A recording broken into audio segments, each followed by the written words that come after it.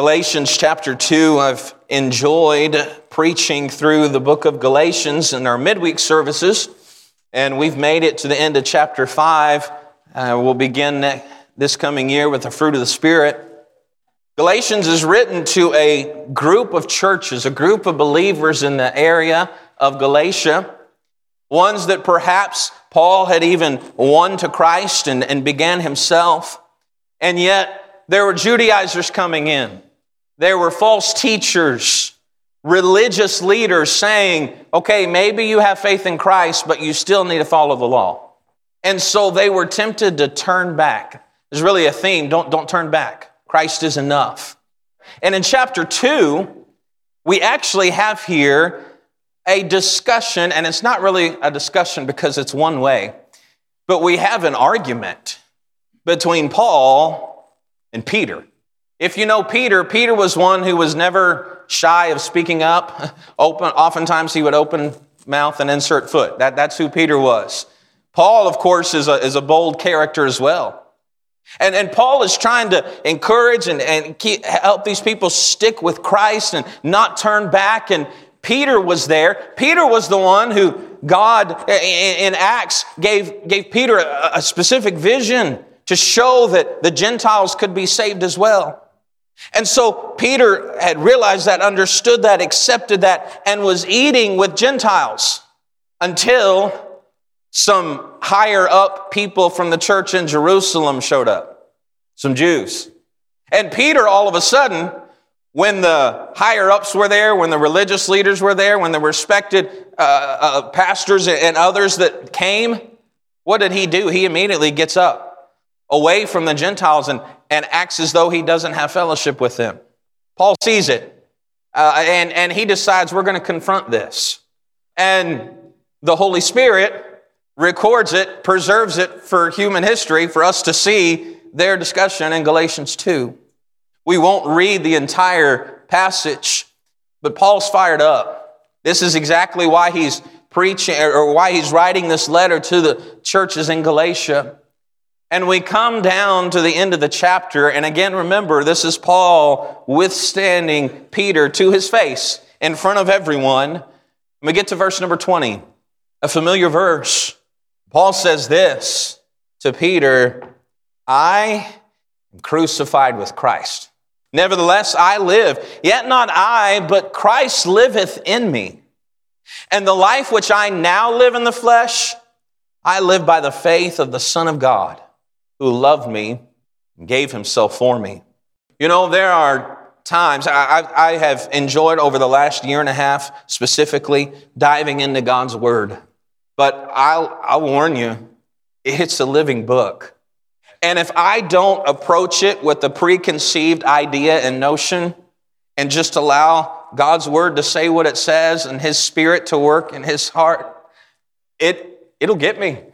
And sometimes I'm thinking, oh, wow, I've missed that.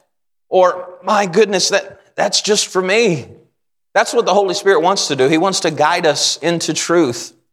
And as I studied and read, and the Lord has just encouraged me with this verse, a familiar verse. And I hope it'll be an encouragement and blessing to you. Really, just the title and the thought would be this: Christ liveth in me. Christ liveth in me. Let's bow our heads and hearts together in prayer and ask for God's blessing. Lord, we thank you for this place and the faithfulness of your people here. We thank you for Pastor and his family and Lord, the light that is shining in a dark world. Thank you for your truth. Now as we open your word on your day, we ask your Spirit to do a work in your heart, your believers. Lord, may your presence be known. You give us what we need. May we grow in you. In Jesus' name, amen. Paul is again speaking to Peter, writing this letter to the churches at Galatia, reminding them Peter is still of the mindset that I can't be around these Gentiles, that there are certain things I have to do in order to keep my status as a Christian. And so we see here as Paul begins, in the very first phrase, he says, I am crucified with Christ. From this, we learn, first of all, this evening, the believer's position. If you and I have trusted Christ as Savior, we are in Christ. I'm going to belabor this first point and really scoot through the next ones in a little while, but there's nothing more important for us to understand than that we are in Christ. By using this phrase, I am crucified with Christ, he's saying my identification is not in me, Paul. My identification is not in what I do. We listed what he did. The pastor went through that even this morning. The list that he gives in other books of how he achieved a great status. But he said, my identification is in Christ. I believe all of us perhaps understand at the moment of salvation, what happened is called justification, and we become in Christ. And the reason that is important is because heaven's perfect. God is perfect. How can we as sinners, we've all sinned, there's none righteous, no, not one. How can we get into heaven, even as a sinner? And the answer, of course, we know is that when God looks at us, if we put our faith in Christ, He no longer sees us. He no longer sees our sin. Instead, He sees His Son. He sees His Son perfect, and He sees the blood that was shed for us. And so in Christ, we are justified. I think we understand that.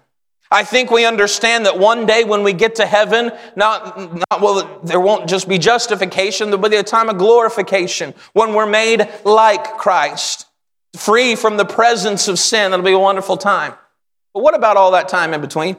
That moment of salvation, we're in Christ. The moment of glorification, we're with Christ. But what about all this time in between? A process we call sanctification. You know, if we're not careful, I speak from my own experience, I will try to live the Christian life in my power, in me. I want to do these things, and I want to live this way, and I want to look a certain way, and I want to make sure I dot all my I's and I cross all my T's, and I want to make sure I have this done, and I want to make sure this is taken care of, and I want to make sure this person sees this, and I want to make sure this all happens, and it's a never-ending process. You know, the Jewish law had over 600 rules of do's and don'ts, and Peter here is trying to follow some. Paul said, what are you thinking? I've identified with Christ. I'm crucified with Christ. You know, so many of us, if we're not careful, we believe in the power of the gospel of salvation, and that's as far as it goes in our lives. And that the gospel is something that can transform our daily living if we remember our position in Christ. You know what the devil is good at? The Bible calls him the accuser of the brethren. You know what he does in my life? You didn't do this right today. Well, you failed over here. Well, you let the Lord down in this way. I can't believe you said that. I can't believe, you're not worthy of this. You let your pastor down today. You did this. You said, you call yourself a Christian? Is it just me? We hear that too? Man, I tell you, the devil is exactly right when he says that in me. Because I have let this person down. I have failed in this way. I have done this wrong. I have fallen short of the goal here. I haven't lived up to the right standard that I think everybody's holding me to. And I have failed. But when I remember my position in Christ, the devil couldn't be further from the truth. You see, Jesus knows that we fail.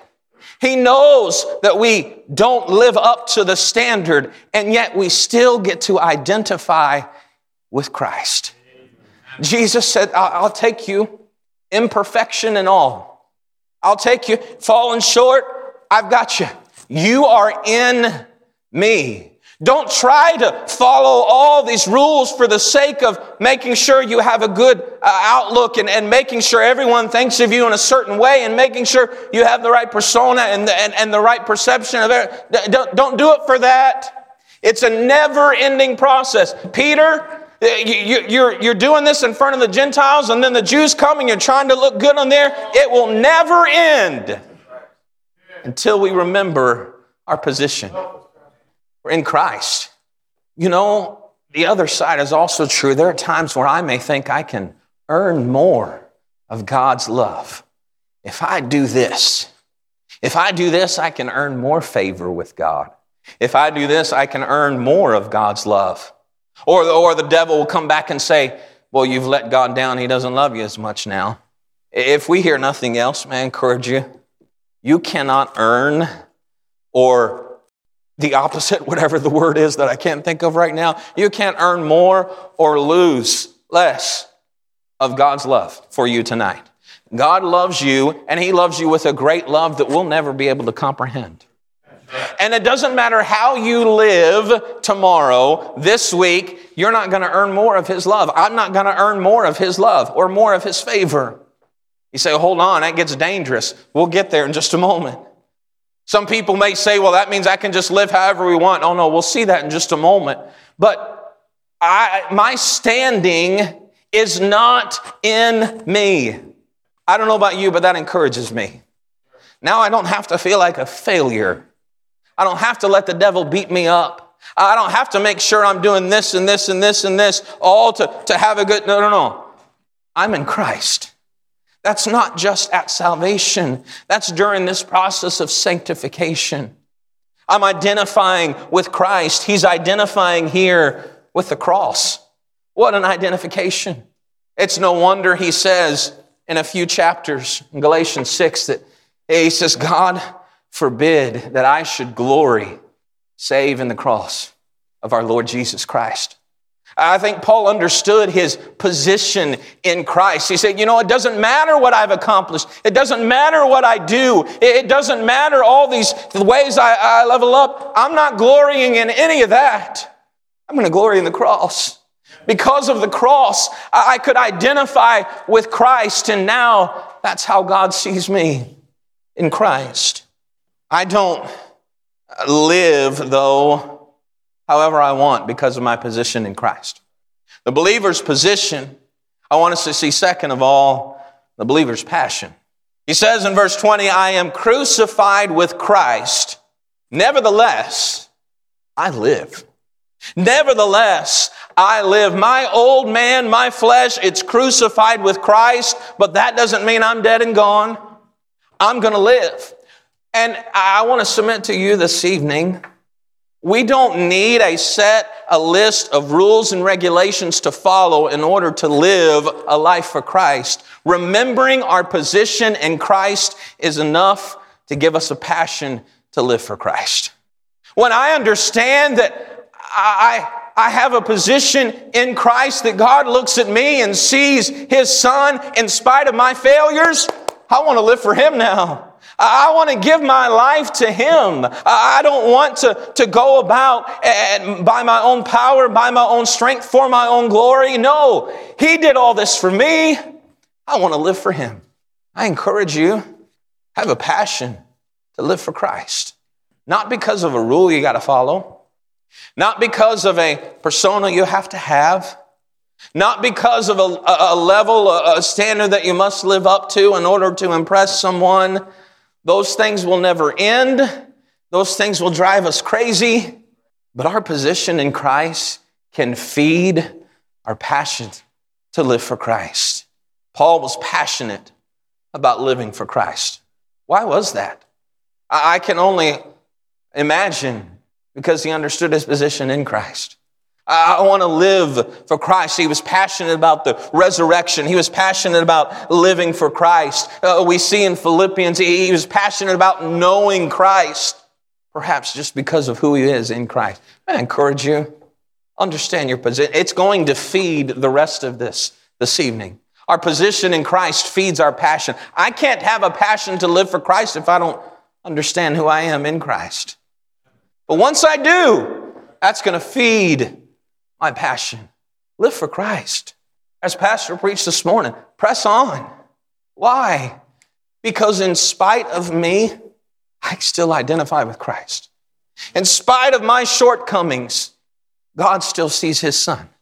In spite of my failures, God still identifies with me. The believer's position, we're in Christ. Believer's passion, live for Christ. But here's the truth. At times, it's just not easy. Anybody want to join me on that. And Pastor, at times it's just not easy, the Christian life. I can remember my position in Christ, and it's wonderful, and that motivates my passion for Christ. But then we see the believer's power. You see it in verse 20. I'm crucified with Christ, nevertheless I live. Here it is. Yet not I, but Christ liveth in me.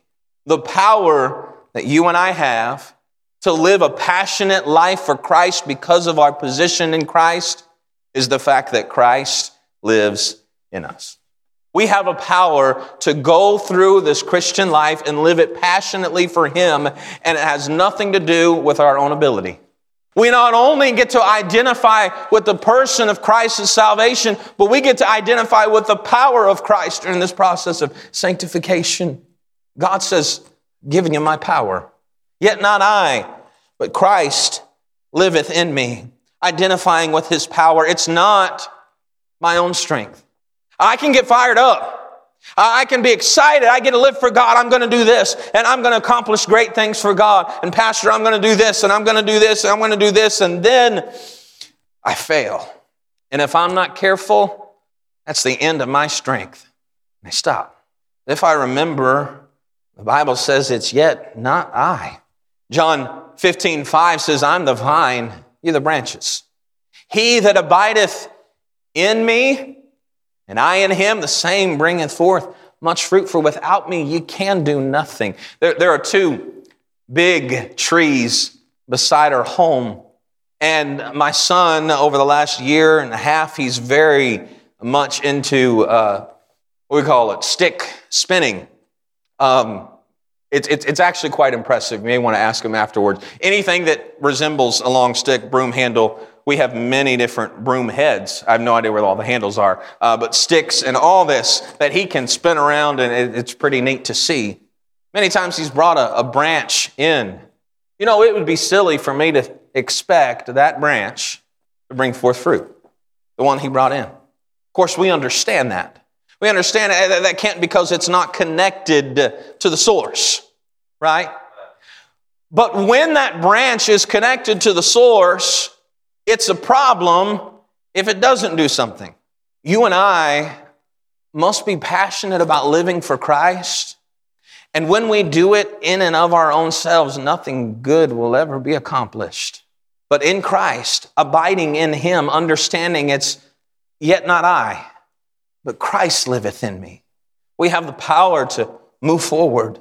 The Christian life is not so much my living for Christ as it is Christ living through me. Not about what I can do for Christ, it's about what Christ wants to do through me. We mentioned our church, and the theme of our church is to love God and love people, and we want to love people with Christ's love. We want His love to shine through and to go through, because in and of ourselves, we can't continue. We can't manufacture love for forever. But God's love never ends. And through His power, through His love, we can live the Christian life. We can encourage people.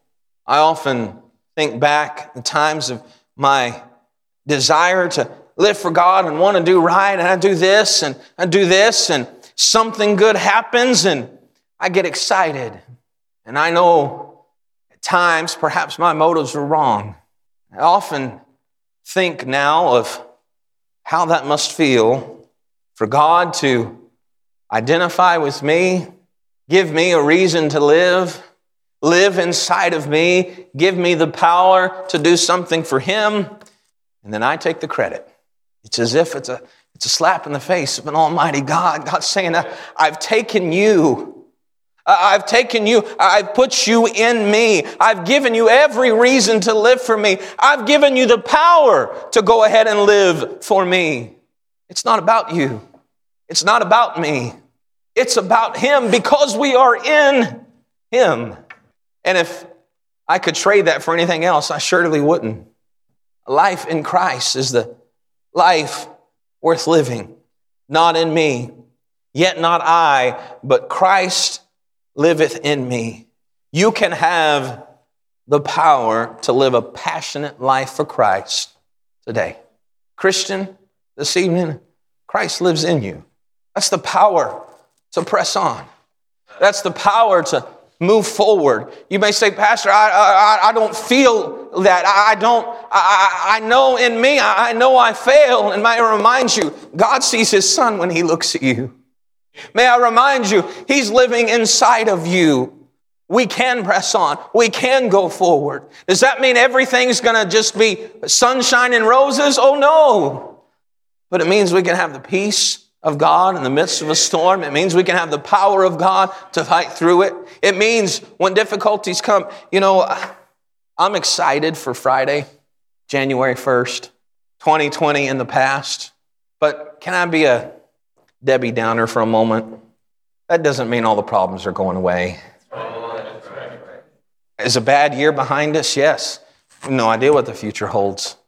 I have no idea what may happen in our lives this year. Health or some kind of strain in a relationship or a family or financial problem. I don't know what is in the future. I don't know how I'll be able to go through and handle it. If we think back at this time last year, we had no idea what was coming. And in and of our own strength, we can't continue. This church, though, is a testimony of the faithfulness of God and the faithfulness of God's people. COVID doesn't change the mission of the church. Oh, it may change some different ways that we go about it and different methods, certainly. But the power's not in us. The power's in Christ through us. And you saw what God can do over the last many weeks and the hundreds of visitors and folks trusting Christ. A light that shines. I was thinking the other day, Pastor, I know that many of the books in the New Testament were written when Nero was in charge. We don't see him throughout. I don't know what's going to happen on January 20th coming forward, but I know the church is going forward. I know our Christian life doesn't need to change. I know that God's still on the throne, and I know he still gives us the power to live for him. And in fact, most of the great workings of Christ and even Scripture itself was written during times of persecution and times when things weren't all sunshine and roses. So we see our position. It should feed our passion. We have the power because of Christ. But we'll end with this evening. Why? Why do it? Why be passionate? If our position in Christ is not enough, how can we go forward? I want us to see, fourth of all, the believer's persuasion. Notice the end of verse 20. He says, the life which I now live in the flesh, I live by the faith of the Son of God. Again, as he's talking with Peter, who's trying to fulfill all these things, he said, no, I'm in Christ. That's why I want to live for him. He's given me power to do it. And let me tell you why. I'm just going to live by faith. You see, Peter, when you follow all these ceremonial laws and when you do this and you do that, that's something you can see and quantify, but it's not going to make you righteous. It's something that perhaps you can notate on paper, but I'm going to live by faith. Live by the faith of the Son of God. At times, it's much easier for me to live by feeling. Live by what I think may be a good thing to do or go about this day in a certain way. But our persuasion to live for Christ must be by faith. We know that I would love to see everything on paper. Well, I tell you what, I'm a numbers kind of guy, and I like things to make sense, and I like to have a plan and a budget and all these things, and I'm not saying those things are wrong. We certainly need those. But if I were to have done that a year and a half ago before we moved, none of it would have made sense. I look back, and it still doesn't. But living by faith, we know faith is evidence of things not seen. And I'll oftentimes say, I've got faith, and faith is so much more than a belief or a thought. Faith is a substance, that there's something to it. There's an action behind it, more than just a belief of it. A few verses later in Hebrews 11, we see that without faith, it's impossible to please God. I certainly want to please God, my position in Christ and all that he's done, and I want to live for him through the power that he's given me. I want to please him. I can only do that with faith. I love the next part of that verse. For he that cometh to God, I think that would include all of us. We want to come to God. How do we do it? Must believe that he is. Oftentimes I read that and I think, he's what? Are we missing a word? Of course we're not missing a word. Must believe that he is. You fill in the blank. I'm not saying add to Scripture. I'm just saying must believe that he is. I usually just respond with it. Must believe that he's God. May I just ask a simple question? Is he God to you? Is he in control or not? Is he sovereign? Does he know what's on the horizon? Is he aware of what's going on in your life? So many times I believe that, but I don't act upon it. I live by faith. Difficulties may be coming. I live by the faith of the Son of God. I'm not up and down and live by feeling of what's going on in life. I'm trusting God that he's in control. I'm remembering that I'm in Christ. I've got a passion to live for him through the power that he's given me. Here we go. I live by the faith of the Son of God. Notice how the verse ends. Who loved me and gave himself for me. If there's no other persuasion to live for Christ, then this has to do. God loves you. Why am I going to be passionate about living for God? Why do I need to press on? Because he loves you.